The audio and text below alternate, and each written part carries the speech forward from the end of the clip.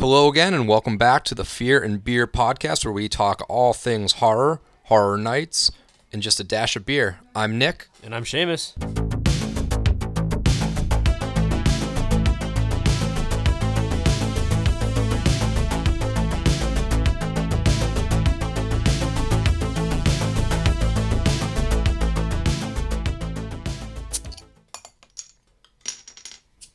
All right. Swerve. We decided during this week, fuck 2020. I'm down. We're not looking back. 2020 sucked. We're looking forward. I mean, 2021 hasn't been great either, and we kind of mentioned it last week, but Yeah. fuck last year. We're looking forward. We're not looking back. No, we're not. Did we tell them last week that we were planning on doing? Yeah. We did? Yeah, we All ended right, saying we're going to do that. So Swerve makes sense. We swerved on you a little bit. Yeah. Originally, we were going to do top 5 horror movies of 2020, and then we realized we just really didn't look that in-depth onto what was released this past year. We didn't have time to really go back and watch all of these random movies that may or may not have been good. I think we bit off more than we could chew on that one. This is totally on us. Like, we just didn't feel like watching a whole bunch of movies from last year. No. And I know there were a lot of good ones. I mean, not to completely dismiss the year. There were a bunch that I had looked up and I was going to watch. I just haven't had the time, and this year being so crazy and everything else, I mean... No, we're looking forward. So, we decided we're going to switch it up.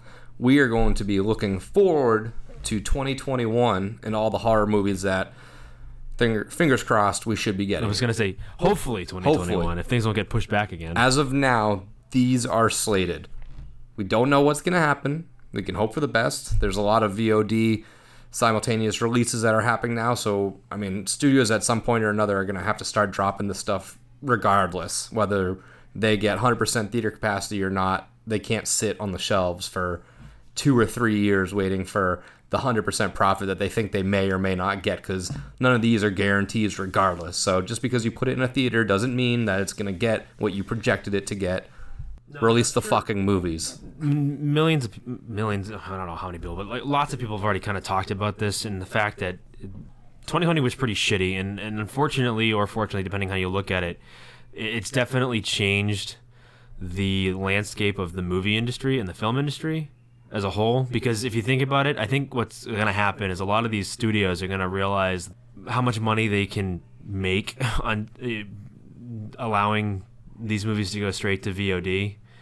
Considering a lot of people still aren't going anywhere to watch movies, they're not going out, and there's still a lot of places in the country that just haven't opened back up yet. So we're lucky enough that Florida doesn't give a fuck, so like we can do whatever the hell we want. Yep, it's a free-for-all. Movie theaters pretty much opened over the summer or late summer, and have been open since. I've only been there a couple times, but it's just because there hasn't been a lot of movies pushed to theaters. No, they're pushing still things back. Yeah, I mean, they're still not putting out. We new were stuff. supposed to get Black Widow in November, and that got pushed back. And to hope May to again. God it actually comes It's out. supposed to be out in May, and there are talks again, but we'll see.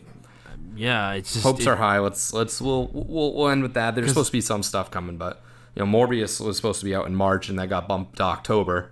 Yeah, so, I don't know. Who knows? We'll see. But that's what we're going to be going through tonight. We're going to go through the top 10. We'll do 10 of them tonight. Horror movies of 2021 and what to expect from them. But before then, you know the drill. Let's crack some beers. So this week, we got a very, very local beer. This is from Broken Strings Brewery, right in downtown Orlando. Shout out. This was a limited release that they put out a week or so ago. This is their Bakken Time. And you want to go in a little bit more about this one? Yeah, Shamus was not ready. You threw it to me and I wasn't ready. Curveball. This is a whole Swerve episode. So really, actually, funny thing, real quick, about before I get into the beer. For any beer drinkers out there, you know how the craft brew scene is always very much like they're always coming up with different names for things, and like there's all these different like styles. So first you had like regular breweries like Anheuser that would do all the massive macro shit, and that's where the term came from. So you get macro beer, and then all these other craft breweries that started coming up were called microbreweries. Now there's another term for even smaller than microbreweries, and it's nanobreweries. And this is what Broken Strings is considered. They're considered a nano brewery, so that means they must do like a certain number of barrels, and that's it. And they're really local, so chances are, if you're listening to us outside of Florida, you're not going to be able to find this. Nope. Even if you're in Florida now, I don't think you're going to get this one. So it's kind of like a lot of breweries have like limited runs of things, and this is one of those beers that I think it's a limited run of. So the only way you're getting it is if you trade with somebody, if you're into that whole thing. But yeah, it's a Bock, a single Bock. I haven't had too many Bocks in my craft brew drinking history, so I don't have a huge like understanding of exactly what goes into a Bock. I can give you what Untapped calls it. Essentially, a traditional Bock beer is an all malt brew, and it's high sweetness. So you get a ton of malt character out of this beer. It's kind of like a porter, but even sweeter. So obviously, like if you have like a sweet porter with usually with like either some type of like milk base, you can get kind of close to this, but with a Bock, it's really sweet. It's all malt, very little bitter. So this is going to be an interesting one to try. It looks like, does it give me the IBUs? So I don't really know the IBUs in this, but they're 20 IBU. 20 IBUs, so it's a little more bitter than other Bocks, but it's still really sweet. So we're going to get a real malty, caramel-y flavor, if caramel-y is a word. Yeah, it is now. Well, I've just made it a word. So I'm really interested to try this. Plus, Back to the Future is like an awesome movie. Yep. So from when they released the can art, I was like, I need to get my hands on this. And my girlfriend went over. I was stuck at work, unfortunately, but she had the day off, so she ran over, grabbed me a little 4-packer, and sent it on its way. So this one obviously ties in. The thing is Bocking time, and we're not looking back. We're Bocking to the future. Yeah, that's what we're going for. So let's crack these things open. Let's see what we got. Ooh. I will quickly shout out that obviously this was brewed by Broken Strings Brewery, but they also did this as a collaboration with Gulfport Brewery and the Amazon Hose and Rubber Company and the Florida Brewers Guild. So shout out to all you guys. I can't wait to try this beer. I'm really excited that we got our hands on it. And again, it's a winter Bock lager is what they call it. So let's give this bad boy a try. That's 7% ABV too. So that's pretty. I mean, it's not super high, but it's pretty high for this one, I think. And it's a dark beer too, from what I can tell. It's got a great smell. I love that, like malty, lagery, very Yingling-esque. It's got a very exactly. It's a pretty translucent, almost red. It smells really good. It's got a good sized head, very carbonated on that factor. So you said Yingling. That's actually a good description. Yingling isn't really a Bock, but it is like a lager. Yeah. So it's got the same characteristics, which is the lagers tend to be a little bit more bitter. These don't have any hops in it, there's very little bitter in it at all, and it's all malt. So you're gonna have a really smoky profile and a sweet caramel profile at the same time, and it smells awesome. Yeah, off the almost nose, like it's a little brown ale, but like not an ale. So it's really weird. Get a little bit of that, like, oh god, what are those little caramel candies called? Were those originals? No, because those things are nasty. No, it was the cow. Oh, cowtails. Cowtails. Or the Targets. Targets, yeah. I'm getting a little bit of that, like that, from the caramel smell off the nose. All right, well, I'm diving right in, and oh man, that's some good stuff. Very malty. Oh, Broken Strings. If you're listening, boys, you nailed it with this one. I like that smoky aftertaste too. You can almost, it's like smoking a cigar. That's the malt. That's the malt in it, and I love maltier beers. Like, I say this all the time. Like, I'm an IPA guy, and I really am still an IPA guy. That's my favorite at heart style. That's what we come back to. But I can never give up, or I could never not give up, but I can never like not have a nice malty Bock or a nice malty porter more often than not. Like, I have a lot of porters, and I think that's where the love comes from, because I love porters as a dark beer. I'm not a huge stout drinker. No, I tend to be sweet stout drinkers more than like those dark, like a darker Guinness style stout. Yeah. I'm not a huge stout drinker, but porters are kind of like the dark beer that I really turn to. So I love that maltier. Yeah, this is profile. Good. This is like when you just think of like a classic brown, like lagery Bock style beer. This is what you want. This is the exact like profile, taste, something like that. This is good stuff, guys. Yeah, this is good stuff. I don't know if you're gonna be able to get your hands on this, but definitely check these guys out, because they know what they are up to. Yeah, I mean, if you're a beer drinker and you're coming down to Florida to visit Central Florida, find them, because they are really, really good. Yeah, and I believe they got some stuff that you can buy right from them that they just pressed into their their cans and bottles and stuff like that. So give these guys a nod. They are awesome. They got some really cool artwork on this thing too. It's the Bach in Time is in the Back to the Future font. They got the DeLorean on there. They got the fire tire wreckage, stuff like that. It's really cool. They got thunder in the background, or lightning. You can't have thunder in a picture. And the license plate is out of beer instead of out of time. Yeah, so this is good stuff. But they are a nano brewery, so chances are you won't. They don't distribute anywhere. If they do, it's probably really, really locally. Yeah. So if you do want anything from them, you're gonna have to come to the brewery. Yeah, so it's one of those places. Even like smaller places, I haven't. They might distribute. I could have looked that up, but I don't think they. If they do, I haven't seen them. I doubt that they distribute. But check out their brewery, downtown Orlando. All right, we dive into these potential movies and look forward to 2021. See what we're getting this year. Hopefully, fingers crossed. So I will start this one out. We got a top 10 list. We're gonna start at 10. We're gonna go all the way up to the top, and I'll kick it off. Number 10. We're gonna go Morbius, like I just mentioned. So Morbius, if you guys aren't familiar, is a Spider-Man character. So it is at the bottom of the list based on the fact that it might not be super horror-y.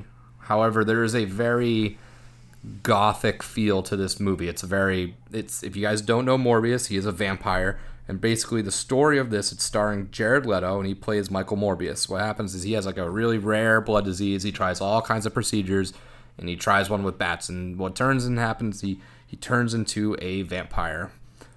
And this is going to fall kind of in line with how Sony has released Venom as like a Spider-Man-esque movie. Famously a Spider-Man character, although it's missing Spider-Man. So these are more standalone character pieces on the villain, almost. It puts them in a new light, and this one is going to be... I've been looking forward to this one to a while because it's got a lot of connections throughout the... And this isn't going to be a Marvel podcast this week, but it very well could be. There's connections from the Marvel universe to this Sony Spider-Man universe.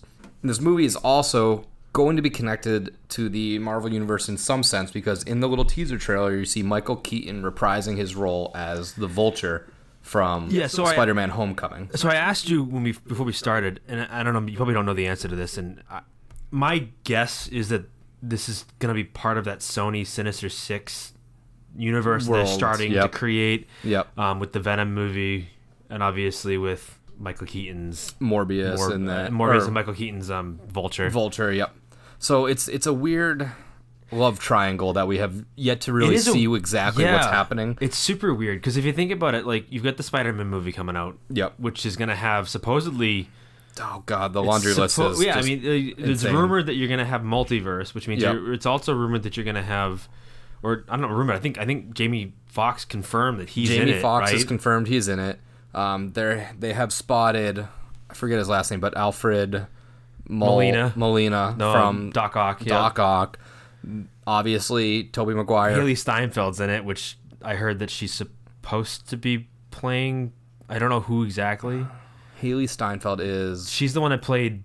She actually played Spider-Gwen in the animated movie, and now I think she's in this one. So she's in the Hawkeye series. She's playing Kate Bishop. Sorry, excuse me. Sorry, I'm getting my freaking Marvel well, at this point, everybody's connected to the Spider-Man movie. I heard that Emma Stone was rumored to be in this movie too. Emma Stone is rumored to come back. There is Toby, Kirsten Dunst, Emma Stone, William Dafoe has been rumored.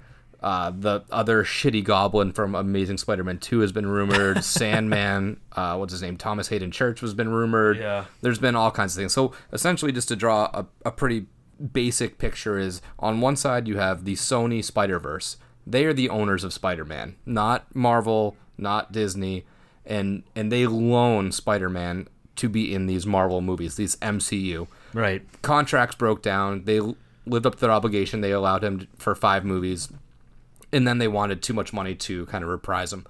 They ended up consoling, figuring it all out, and getting everything squared away. But they now want the ability to have Tom Holland in this Sony verse as well. So he's going to be like bouncing between the two, and it's yet to be seen if they're 100% connected. However, with seeing Michael Keaton in the trailer. I mean, it'd have to be, it's right? merging these worlds now. So this movie, I think, is going to answer a lot for us when it comes to Marvel and Spider-Man and what's happening in that sense. But back to the whole horror aspect of things, Morbius is just this weird, creepy style looking movie. They only released that one teaser. Like I said, it was supposed to come out, I think, in like last March, and then it got pushed to this past October, and then now it's pushed back to October. So this movie is supposed to release October 8th of 2021 as well.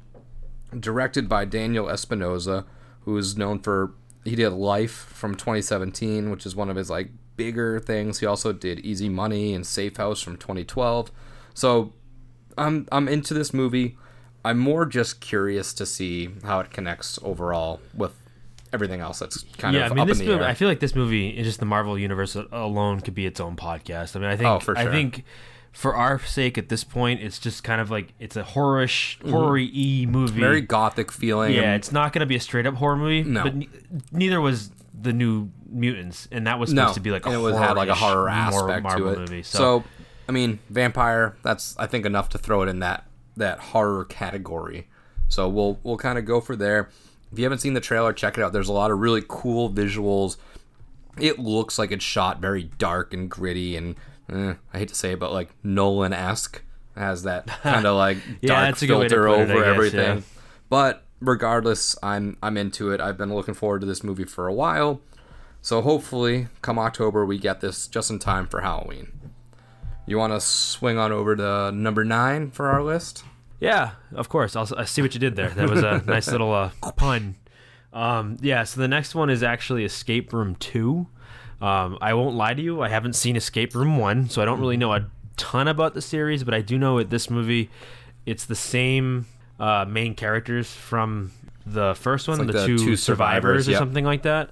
But to be honest with you, I don't really know a ton about it, so maybe you can explain to me better what this movie's all going to be all about. Yeah, well, it was kind of... So, 2019, we saw a big push in escape rooms just as a cultural phenomenon. And this is pretty much... You can kind of guess it just from the title. They enter this escape room, and it's not what they think it is. It's almost kind of like... It reminds me of like Saw-esque, because it's all these different like contraptions and whatnot, and it just kind of goes from there. And spoiler alert, you get the two survivors at the end, and they start kind of spying on the creators of the room. Yeah. And that's where we're kind of going to pick up on this second one, I'm thinking. This is directed by Adam Robitel, who also did Insidious: The Last Key, and he co-wrote the Paranormal Activity: The Ghost Dimension. So he's been around the block in horror. Funny enough, he's from Massachusetts as well. He's from Revere. No way. It always comes back to Massachusetts in some way or another. Somehow that keeps happening. But it looks good. I'm a huge fan of just escape rooms, so I'm interested to see where this story kind of takes back. And this is released by Sony as well, so they're kind of getting their toes wet in the horror pool. But yeah, there hasn't been a lot out there. I think a teaser has been released, but I don't think there's been a full trailer. I don't think there's been a full synopsis released. But the fact that the two main characters are the two actors that portrayed the characters are back is kind of leading us to speculate that it's going to continue onto that story and bring us around. So probably Escape Room 3 in 2023. But yeah, I'm sure we'll get another one as long as it it's does. One of those like beat the franchise into the ground type deals. As long as it does as successful as the first one. I mean, the first one, it reminds me very much of the Paranormal Activities and like Saw 1. Very low budget and a minimal, it doesn't look like it's a great box office run, but based off of the budget, it was hugely successful.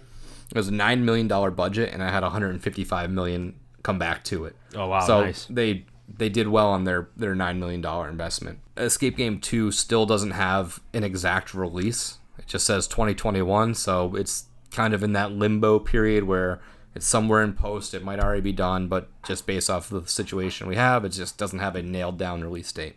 Number 8, we have The Forever Purge. So that's going to be coming out July 9th. And The Forever Purge is the supposed 5th and final of the Purge series. They always say the final one. So, yeah, exactly. How many Final Fridays did we get? Yeah, exactly. Like 3? I'm surprised that they haven't had... I'm surprised this isn't called The Last Purge, where we Purging the Purge. Yeah, where we just laugh at the title knowing that it's just not even close. But yeah, this is supposedly the last purge. And again, much like Escape Room 2, there has been no teaser, there has been no trailer, there is no real official synopsis. But if you follow from the last movie, there was presidential elections to abolish the purge. And right, she won the election or whatever. Yeah, she wants to get rid of the purge. So all we know of this movie, it's a Mexican couple escaping from the drug cartel, and they're stranded somewhere in Texas. And they're come across a group who are just continuing their own purge. So from there, I mean, is it more focusing the forever purge on this is forever that couple's life? Are they trying to start a nationwide uprising to create the purge again? We don't know. I've never been a gigantic purge fan. The first one I thought was super, super boring. I hated it, and it kind of ruined the series a little bit for me. And then I gave it a chance because the sequels kind of looked a lot cooler. I wasn't too interested in just one family in a white suburban area with a high-tech security company to go through the purge. I wanted to see full-on cities. I wanted to see, and that's what you got in the later movies. So for that, I was kind of brought back into it a little bit. But have you seen the other ones at all? Or I saw the first one. I haven't watched any of the other ones in the series. I probably should go back and watch them. I thought the first one was relatively interesting. I like the idea of it. And that's, yeah. I've said before, in a lot of these movies, sometimes the logic just takes me out of it, and I have to really fight with myself to be just watch it and enjoy it as a movie. Yeah. I have a hard time believing that this could ever really happen. It's a bizarre concept. It's definitely a bizarre concept, but I did think it was it's an interesting concept. It's a funny idea. I it's love the concept. I mean, what if we did have a night where it's everything's legal, get it out of your system? Yep. Purge it. Christ, the last 4 years essentially was. I'm surprised that we didn't have a purge. But yeah, I think it's an interesting idea. I'm interested to see how they end the series, quote unquote, the final. The forever purge, because I haven't seen the last movie, so I don't know how it ends. I don't know if they actually get rid of the purge night, or if does it just end? I honestly forget. It's been a while. So but I know the politician kind of that wants to end the purge ends on a I know from what I remember, and that's kind of the end of the purge. Yeah. So I'm willing to watch it and give it a chance. I probably should go back and watch the other ones, and I will. I think before this one comes out, so I'll be interested to see what it's like. But I don't know. I won't say that I'm super excited for this movie, but it's also not one that I'm not gonna see that. That's trash. I'll probably see it. I'll see it. We'll see what have happens. to go. I have to sit down and actually watch the other Purge. Yeah, and that's why with kids, it's hard to watch horror movies. Yeah, just turn on the Purge. Well, and, right, because they don't go to bed till 9 o'clock at night. By the time they're in bed, I'm too tired to sit and watch a 2-hour movie. So I do have to sit down and force myself to watch it just to get it out, just to say I have. Yeah, and this is why it's kind of towards the bottom of our list. It's coming out, so I'll see it. If we get a fucking new movie finally, I'll definitely go see it. But that's why it's towards the bottom. I'm excited to kind of see it and see how they wrap it up, or what if they do wrap it up. But other than that, I'm not banging the doors down to go see the Forever Purge. But yeah, no, I'm with you there. So that was number 8. Number 7 is, hey, look at that, I get all the sequels. It's another sequel, and this one I'm actually really, really excited for. This is Don't Breathe 2. I liked Don't Breathe 1. I thought it was a really interesting idea. I didn't think that it was one of those cash-in type horror movies. I know that's got a lot of cliched things in it, but I did think this one was pretty good. This was the first one was directed by Evil Dead. What is it? Oh my god. Rodo Sayagas. Yeah, so it was directed by him, right? Is that yep, was it's his the name? same guy. But he did Evil Dead too, right? The remake. Yeah, the 13 version. That's what I and thought. he did Evil Dead, and then he did Don't Breathe, and he's back doing this one again. Yeah, so this one was really interesting. It was kind of goofy a little bit. There were parts about it was it's a little weird, but I thought the concept of the movie was pretty good. It was relatively scary for what it was. It's good because it played with your senses. Yeah, for where sure. Where it's this guy, I mean, it's weird how it flips it on you. So it's these people break into this guy's house to steal all his money, yet he's kind of the scary villain. But yeah, it's weird how it flips the whole villain, non-villainy kind of deal. And I mean, these people break into his house, so they're the bad guys. They're stealing from him. Yet he's kind of this old like war vet with this training, but he's blind. So it's weird because you can see it happening. You can see how close these characters can come, but there's just that tension because they're inches away or they're one sneeze away from being caught, and it's just it's not going to end well for them. Yeah, and they have Stephen Lang returning as Nordstrom again.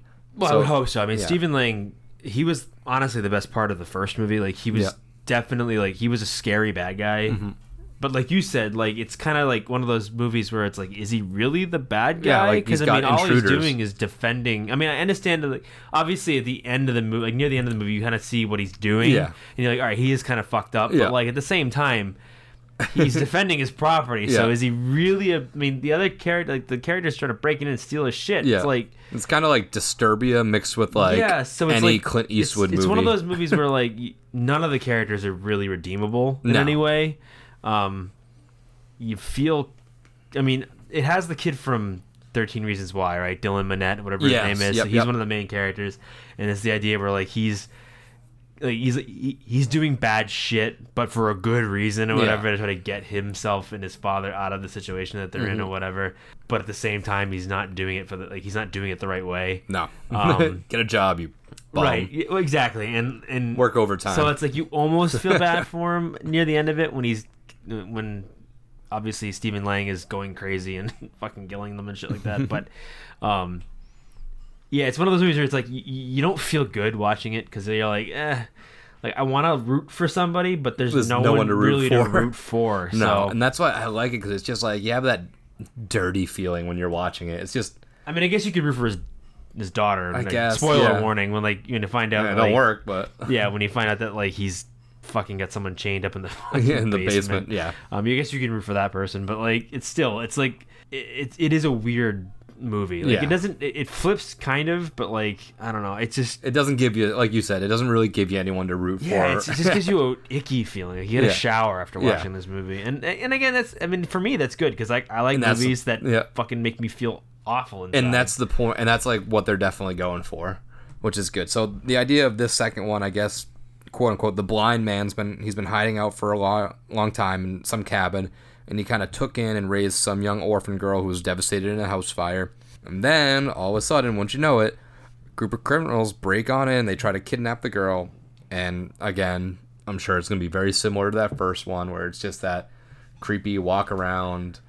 I'm sure this movie's not going to change a whole lot. Yeah, I mean, it's probably going to be a similar. It's going to be a similar like structure to what we had before. I don't think it'll be like bad, but I don't think it's going to do anything new. Yeah, again, it's where's it sit? It's sitting at number 7, so it's out of our top 5. It's another one similar to The Purge, where it's like I'll go see it, but I am not like counting down the days. Still, Don't Breathe 2 is. I'm not going out of my way to like want to see it like immediately. No, I'll see it at some point. Probably watch it at home. Yeah, to be honest with you, because I watched the last one at home. The thing with horror movies with me is that, like, I don't know half of them come out until like after they hit like streaming, because they don't have a big market. Yeah, it's not a huge push for theaters, and like unless it's like a big, like a Saw type movie or something like that, where it's a huge, or Blumhouse, where it's got a big marketing, like, marketing push for it. So, well, Don't Breathe 2 comes out August 13th. Now we got number 6. Number 6 is actually something that I'm very excited for, and that is Ghostbusters Afterlife. Oh, Have you seen? Did you see the trailer that they dropped for this one before? Oh. Not at all. This one looks super, super cool. So is this like? So explain it to me. Is this following the most recent Ghostbusters movie? No. So the all-female Ghostbusters movie is not it's a non-factor. This isn't related to canon that anymore. All. No, it's its own world. But this is actually directed by Jason Reitman, who is the son of Ivan Reitman. Yeah. So it's the original. Ivan Reitman did the original Ghostbusters, and then this is his son taking the reins and running with it. That's cool. Yeah, and he actually wrote this as well. So this also has the whole original cast besides Harold Ramis. Yeah, Harold Ramis. Sorry. Yes, Harold Ramis. Harold Ramis is... I feel awful that I didn't remember his name. Yeah, no, that's a deep dive right there. But yeah, Harold Ramis is not in this movie, unfortunately. However, all the original cast members, Bill Murray, Dan Aykroyd, Ernie Hudson, Sigourney Weaver, everyone's back into this thing. So it's a direct sequel to Ghostbusters 1 and 2 from 84 and 89, and it's set 30 years after the second film. This is when a family moves to a small town, and they discover their connection to the original Ghostbusters and their grandfather's secret legacy. So the way this works is, from what I believe that I've taken from the trailer, is the grandfather is Egon, and that's why he's not in this movie. So Egon is in the movie passed away. Yeah, it makes sense. And his family, his grandkids, are kind of finding out about this secret. They don't know about the Ghostbusters phenomenon. And Paul Rudd's actually in this movie. In the trailer, he's like, you guys don't know what Ghostbusters are? And he shows this old 70s video of New York City getting, terrorized by Ghostbusters and whatnot. And he shows them this, and they're like, oh shit, this is that. They found the ghost traps, and it was loaded. And it still had a ghost in it. Oh, really? And they accidentally unleash it. That's and funny. it looked in the trailer, if you look closely, it looked like Slimer was like running around. Yep. So it kind of follows that story a little bit. They found the Ecto-1. The Ecto-1, yep. They found the Ecto-1 in the garage. There's like this like secret hidden underground layer outside their barn where the kids find that. They have the side shooter from the side car seat shooter like pops out from the side. They're running around with the blasters trying to suck up the ghosts and stuff like that. It's just it looked like a pretty cool way to tie in the actual time between the two. Pays good homage to that. It's set in Oklahoma, and they start to the town supposedly starts to experience some unexplained earthquakes, and that's when they start to kind of investigate all of this mythos that is revolving around the Manhattan cross strip of 84s when they cross the streams. So it's going to kind of tie into that a little bit. So I'm excited for that. This movie is supposed to release. It was supposed to originally release last July, and it got pushed back. So now this is supposed to be coming out June 11th, 2021. This June. That's what we're aiming for. And again, another Sony film. So Sony's all over the board on this because they've gotten most of these actually. Okay, it's interesting. I'm down to see it. I'm not one of those people that hated the remake. I didn't hate it either. I thought it was fun. I thought it was funny. Fun. I thought it tried its best. Unfortunately, there are a lot of people that look at things like that and they go, "Oh, it's just we gotta put women in everything." And it's like, yeah, but they were trying, and I think they, for the most part, they got a good cast, and I thought it worked well. Obviously, there are people that just love Bill Murray and they wanted Bill Murray in it, but so it's cool to see them go back to it. I'm interested to see kind of how it turns out because I obviously like the first Ghostbusters. Wasn't a huge fan of the sequel. Yeah, we'll see. I mean, I won't say that I'm the biggest Ghostbusters fan, anyways. Yeah, I like Bill Murray. I think that I thought the first one was funny, and I thought it was really good, really well made. But I don't know. We'll see what happens. I think the problem is for me. I think it's going to lose a little bit of its magic without Harold, because I think Harold Ramis is really the reason that movie was so good. Plus Dan Aykroyd's a fucking maniac, so I can't imagine how this is going to turn out. Yeah, but it's wild that they got everyone back, and I think that they respectfully went around the way of having the character out. Finn Wolfhard's in this actually too. Is as well. He? Well, So that makes sense. I mean, I can imagine the cast being really well done too. Yeah. I mean, it's a Sony movie, so I'm sure they'll have a really good cast. Yeah, their budget's ready. And Finn Wolfhard is probably one of the better young actors today, and I think he plays those goofy, weird, off-putting characters pretty well. So I'm very excited to see this more out of just curiosity. The trailer itself had a lot of really cool visuals, so we'll pull. I'll show you that up after we wrap up this one. So that ends up on number 6. So we are going to be breaking into number 5, and wouldn't you know it? Look at what number 5 happens to be.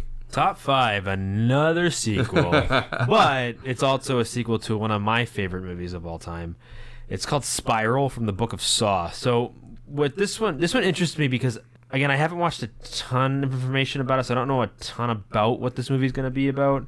What I find interesting is that it was written, or at least the story, the treatment, the original story treatment was written by Chris Rock, who's starring in this movie. So that's interesting to me. I mean, obviously he's a really iconic comedy, comedy character, comedian at this point. So it's interesting to see him in this. We've said it before. I don't know what it is about comedians and comedy writers, but they're unbelievable when it comes to horror. So I'm really interested to see what they do with this. And the cool thing too is both Lee Winnell and James Wan. Jesus, I can't remember names. James Wan and Lee Winnell are back as producers. Bozeman's directing it. Bozeman's directing it. So like you have like a host of who's Saw alum making this movie. So I'm interested to find out what it's about. When they say the Book of Saw, I mean, is it in the same universe as the Saw movies, or is it taking place outside of the Saw universe? Is it going to be super meta and be like, the Saw movies exist in this universe and somebody's copycatting? Yeah, so it's really interesting to see what they do with this. Yeah, all they say is, so Samuel Jackson's also in this. Which is amazing. And of course, if you watch the trailer, you get the line, "You want to play games, motherfucker?" Yeah, of course. Of course, because it's Samuel Jackson. I want to get the motherfucking traps off this motherfucking, like, whatever. So pretty much Chris Rock is a detective, and he's kind of looking after this grisly investigation, which are murders that are eerily reminiscent of the city's gruesome past. So this is definitely in the universe. It's after, it must be after all of the Saw has happened. I don't know how many years after, but it's kind of like reopening the past. And it Saw. ties back to the first Saw, doesn't it? So at some point, I think it's gonna try to connect.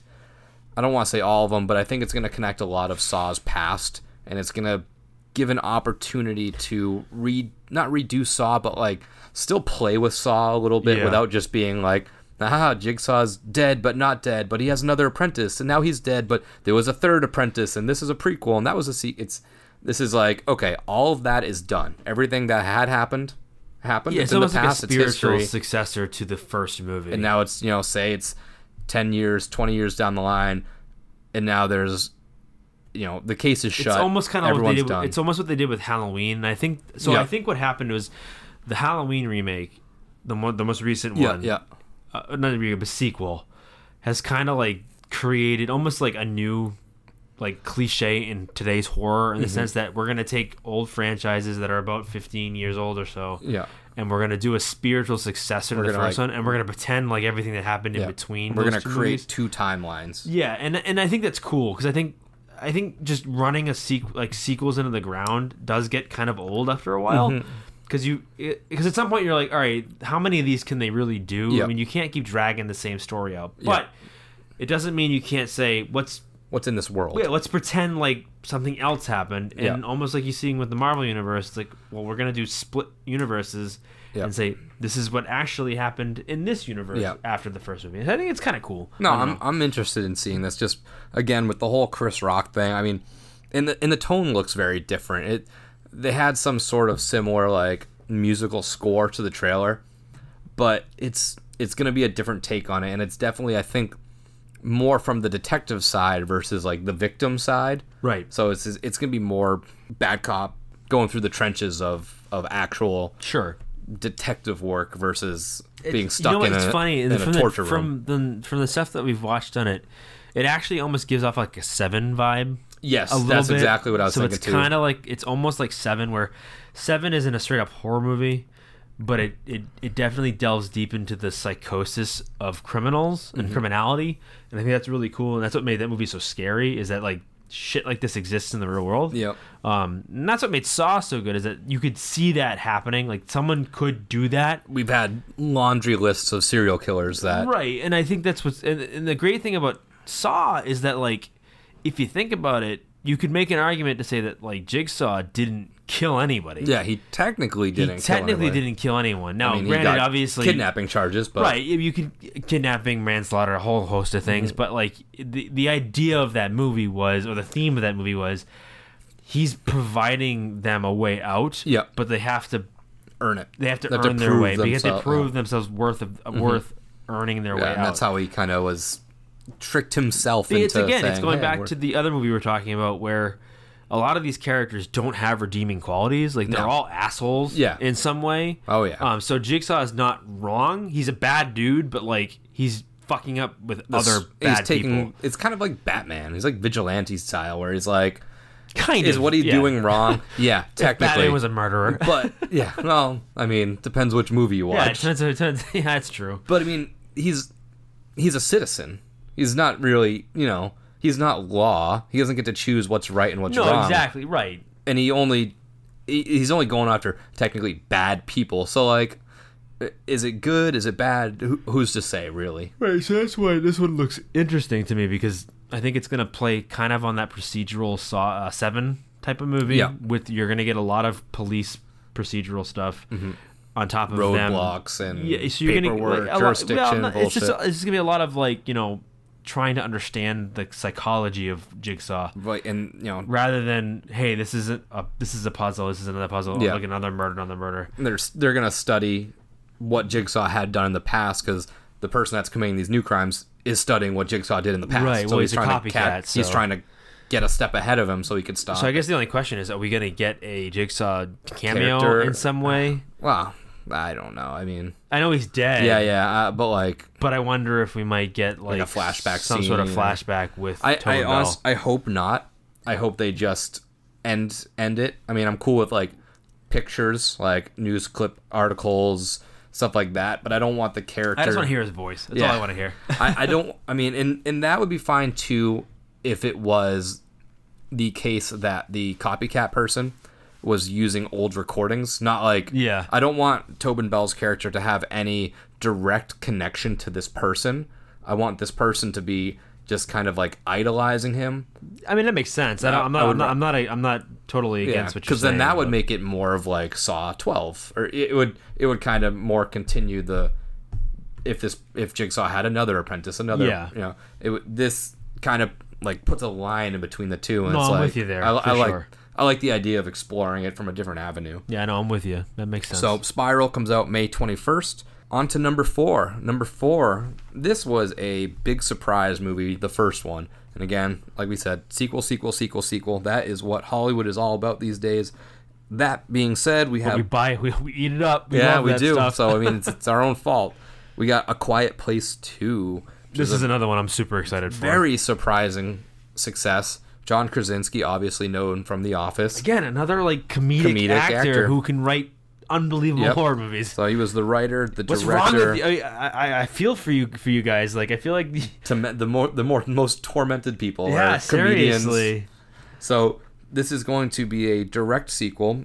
It's going to have John Krasinski in it as well, but obviously, if you've seen the first one, you know it's going to be mostly from flashback perspective because he bit the dust. But it's going to continue with Emily Blunt, and it's going to be her essentially moving her family off of that rural farm because the monsters have overtaken the land, and they kind of have to get to a safe haven. This movie is going to finally bring in some new characters, so you're going to get Cillian Murphy, known from the Peaky Fucking Blinders. Yeah. And he has been in horror as well. He's done 28 Days Later. He did Red Eye, so he's not new to the horror genre. And then we get, I'm going to fuck his name up, but Digimon Honso. So he's Honso. I hate his name, but he's from Gladiator, Blood Diamond. He was in Furious 7. he was in Guardians. Yep. He was in Captain Marvel. Yep. So he's been around the block. He was the wizard in Shazam. I forgot his last name is like Hanzu, but I think he's. Is he South African or he might be I don't know. Either way, he's an African actor. He's really, really good. Yeah. So I'm really excited to see how this movie Who these two ends up. characters really are. I mean, it's almost like did you watch the Netflix movie The Bird Box? Box or whatever? Yeah, so yep. It's like Bird Box was copying The Quiet Quiet Place, Place. yeah. And this movie's taking I think elements from Bird Box And- a little bit. Yeah. And I'm interested to see kind of where they go with it.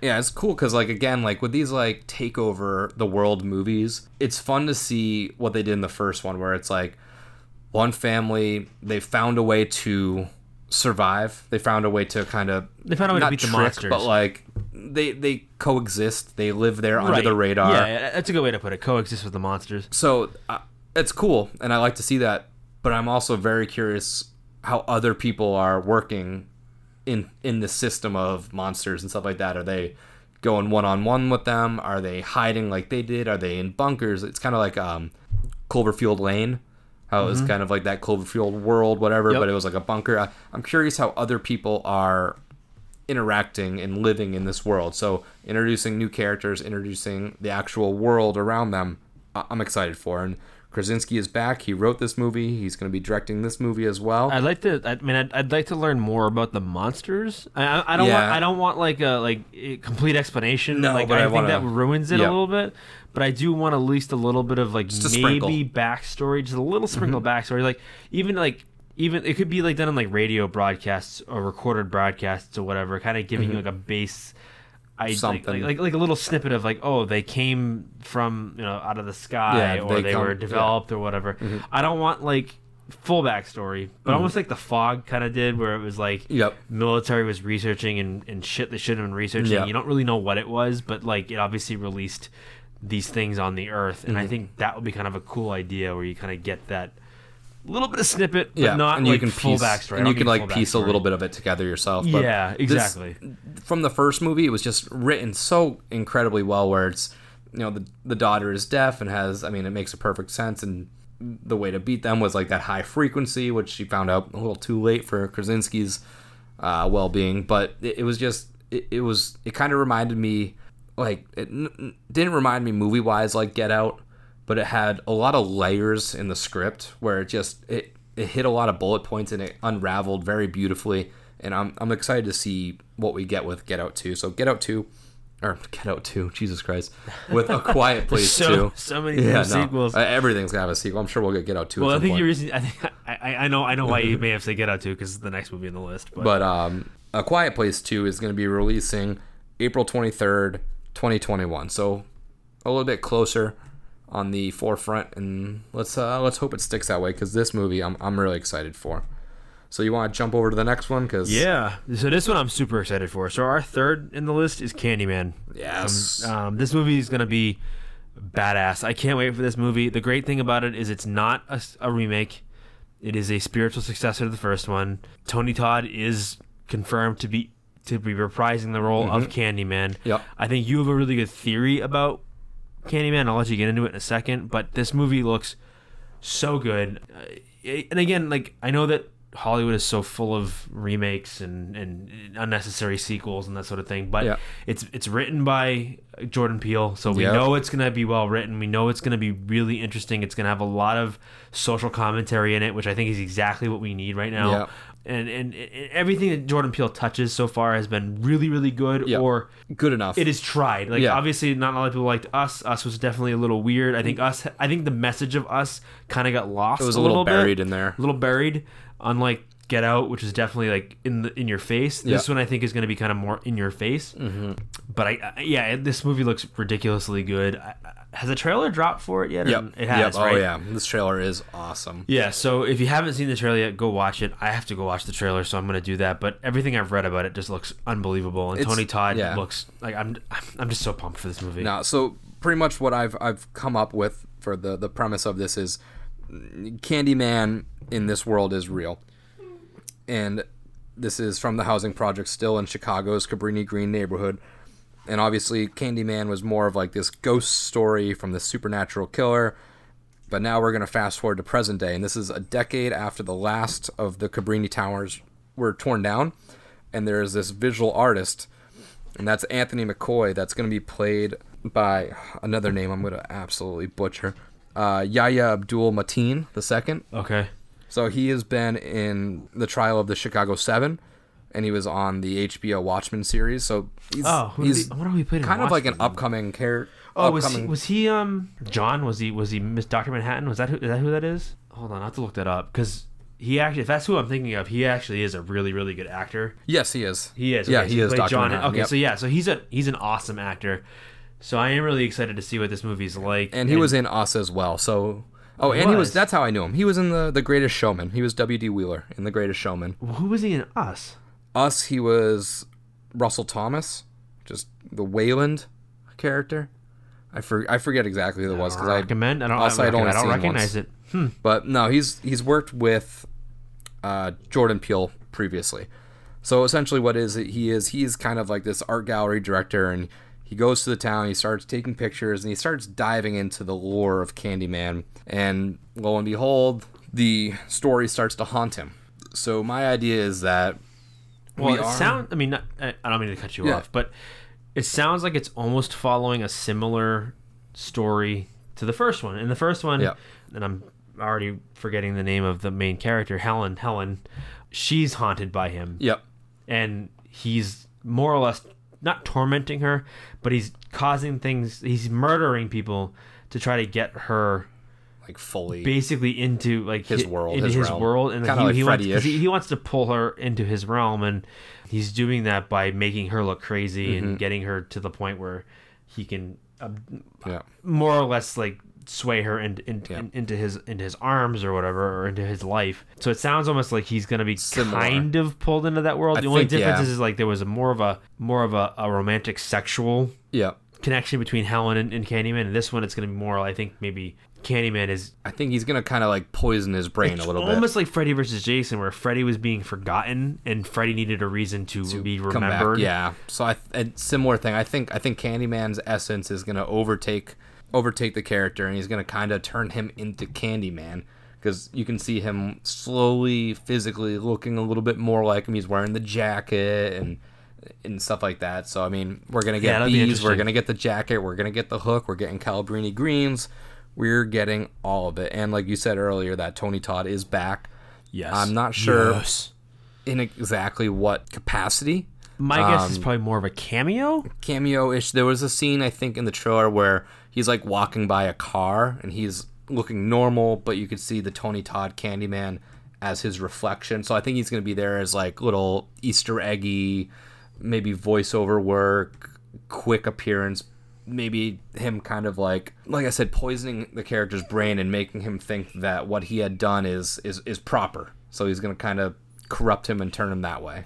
But yeah, Candyman 2, August 27th, it's going to be coming out. Right. Next up, number 2, and this one, it's funny how these last ones played out, because this one's definitely in my wheelhouse. This is one movie that I'm very much so looking forward to, and one I know we're both looking forward to, but definitely on your list as well. Number 2 is The Conjuring, The Devil Made Me Do It, coming out June 4th. So I've made it no secret that I'm a huge Conjuring, very big Conjuring huge fan. Conjuring fan. I think all these movies that are coming out now that are sequels to like recent movies, I think they owe a lot to the Conjuring franchise for kind of bringing horror movies back as like a potential, I don't want to say blockbuster, but like a staple of a year's release. I think The Conjuring kind of, It's becoming along with Paranormal Activity and stuff like that, brought horror movies to that main it focus. definitely. I mean, I think we've said it before. Conjuring, the first one, definitely brought back horror, like to the to the mainstream. Essentially, horror had kind of been not falling off, but there was less people like interested in it. And I think The Conjuring was one of those movies that kind of like brought a big mainstream audience back into Yep. it. And I mean, it's James Wan. The guy he knows what he's doing when it comes to this. He's to back this genre. producing it. Michael Chavez is directing. He obviously did The Curse of La Llorona. And then this one is going to be a sequel to The Conjuring 1 and The Conjuring 2. It's not going to hit too much on the other aspects of the Conjuring universe, the Nun and stuff like that. But Patrick Wilson's back. Vera Farmiga's back. Yeah, it's more so following the Them. Lorraine and the Warren trial. Warren Yeah, it's more just following their stories.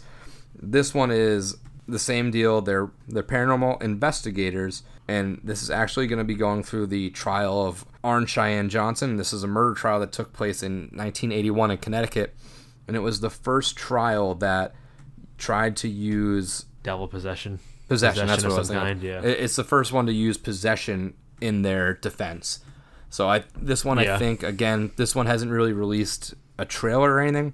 So from what I can believe, it's going to be very court case, like all those Netflix like documentaries that rehash like court appearances. To me, it's gonna be kind of like that. It's gonna follow the same theme as The Exorcism of Emily Rose, which a lot of that movie took place like in a courtroom. Yep. And that movie was based on a true Same. story or something Yeah. along those lines, where you had a priest on trial because he should have recommended her to medical treatment and instead was doing Exorcism exorcisms work. on her. So it's kind of that same type of thing where you're going to have the two paranormal investigators who think that they're gonna try to like do an exorcism on this person, and I don't know too much about the history, so I don't know a lot of what that was all about. But yeah, you're right. I mean, it's all about a court case that involved a defense of possession to try to get the defendant off of a murder charge or manslaughter charge. Yeah, but that was, I mean, the trial itself was known as "The Devil Made Me Do It." That was his kind of like tagline for the case. My guess is there's probably some sort of like documentary on it called that. I'm sure if there isn't yet, then there will be once this movie comes out, to look into like the real aspect of it. But these movies, I love these movies. I think they do a great job. Obviously, we talk a lot about jump scares, and if they're used properly, this is a series that does use them properly. So I'm excited to see where that comes from. And this is going to be coming out June 4th, 2021.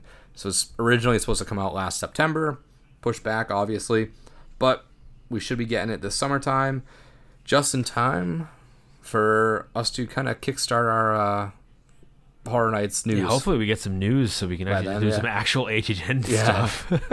But that's when that's coming out. And hopefully, speaking of the Candyman, I mean, fingers crossed there's a Candyman house. Could happen now. Now that everything got kind of pushed back a little bit, it wouldn't surprise me. That movie's releasing August 27th. It's supposed to. I mean, that's right around the time that HHN's really ramping up. So that'd be kind of cool. You ready to go to number one? Because I am. Let's do it. Let's do number one. So number one, everyone should have guessed by now what number one is.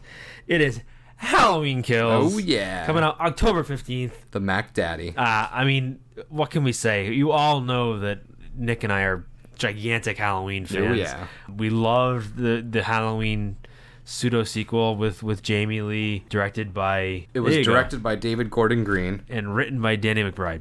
And David Gordon Green did not like a crazy amount of horror movies before. I don't know. All that can be said is that that movie was again. Like I said earlier, it has started the trend of doing not remakes but pseudo sequels or restarts franchises, but in a really good way. I mean, this movie could have bombed.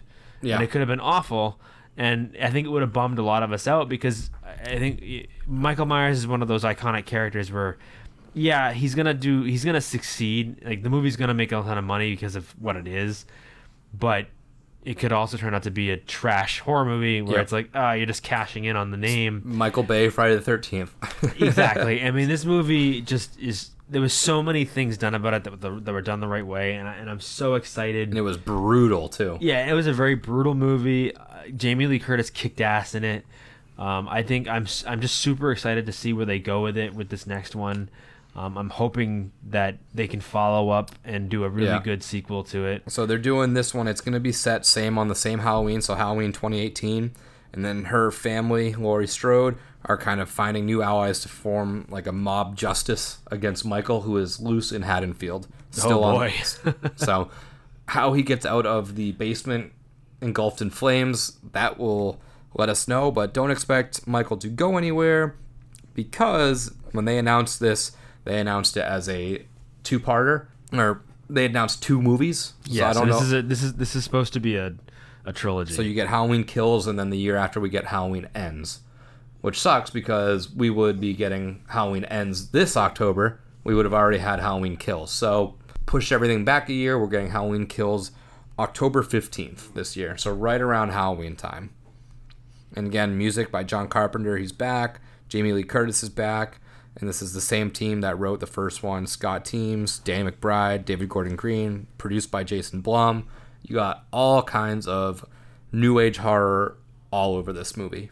Yeah, and I think the nice thing is, like, so it's definitely like new age neo horror that we get with a lot of the Blumhouse stuff, but at the same time, it's traditional Halloween enough that it's still Halloween. Yeah, it's not the Rob Zombie remake type Halloween where it's over the top. Yeah, no. This is definitely like subtle Halloween, what you got with the first movie, the very first movie. Yeah, it's what that Michael would do. Yeah, and I think, to be honest with you, I think this is a great swan song for Jamie Lee Curtis to go out on in her career. I mean, she's obviously the first Scream Queen. Mm-hmm. A lot of people identify with her as Terror Train. For a lot of Terror Train. A lot of the horror movies of the early late 80s, or late 70s, early 80s. And obviously she was the desire of many a man, many a boy back in the day. And she was the so heartthrob. I think having her back, I think it's just a good idea. It's really going to tie up the series, I think, as a whole. Yep. And I don't want to say that it'll be the last time we see Michael Myers. It will never be the last time we see Michael Myers. Probably not, but it's going to have a good conclusion. Yeah, regardless. It's going to be a great conclusion. They're going to end it the way it should be ended. For a couple years. And then, of course, someone will write a new movie. But... Yeah, but, I mean, it's at this point where there's so many different timelines in the Michael Myers Halloween saga that any addition is fine. I'll watch it, but at the end of the day, I'll decide which ones are my favorite then. Obviously, being like an offshoot, I mean, I think we had this discussion a little bit on our top 10 Halloween movies of all time, but there's so many different branches for how the various series kind of go through the different timelines. For sure. So many, but if you go Halloween 1 and then Halloween Kills, Halloween Ends, that's a cool little 4-part movie series that you could watch from start to finish and be very, very happy with. Mm-hmm. Oh, yeah, definitely. So that's our top 10 movies that we are excited to see horror-wise in 2021. And I'll run through those again really quick. So we got at number 10, Morbius, coming on October 8th. Number 9, we have Escape Room 2, which date is TBD, but it is coming out this year, supposedly. Number 8 is The Forever Purge, July 9th. Number 7 is Don't Breathe 2, coming out August 13th. Number 6 is Ghostbusters Afterlife, coming out June 11th. Number 5 is Spiral from the Book of Saw, May 21st. 4 is A Quiet Place 2, April 23rd. Number 3 is Candyman, August 27th. 2, The Conjuring, The Devil Made Me Do It, June 4th. And the kingpin of all horror, number 1, Halloween Kills, October 15th. Guys, thanks for hanging in there with us. This was a fun episode, and it got me really optimistic, got me really, really happy to see what comes up for this next year. So I'm excited to check these out. I'm going to show you some of these trailers, and you're going to be even more excited. All right, guys. Next week, if you listened to our podcast last week, you know that we ended it saying that we were going to do a 2-parter. Part 1 was released earlier. We got part 2 coming up for you. So we're going to go through our houses from the past decade that we would put on a spec map if we could. But this time we're going to be picking all the best IPs from the past decade. So HHN 20 all the way through HHN 29, because we got 30 left to go. But from 2010 to 2020, we're recapping the past decade of the best IP houses of HHN that either we got to see or we want to see. And that's what we're bringing to you next week. Yeah, this one's going to be fun. I'm excited for this one. There's a lot of good stuff. I liked the one we did last week, but I think this one's going to be fun. Because, yeah, there's a lot to pick from. There's a lot to pick from. IP is always fun to see in real life. And IP is, like we know the IP is better. You could say a random original house, and I don't exactly know the storyline from one random 2011 house. Right. But if you pick an IP from 2010 or 2011, I know what the movie is. Exactly. Yep. All right, guys. Well, until then, this is Nick. And this is Shamus. Happy haunts.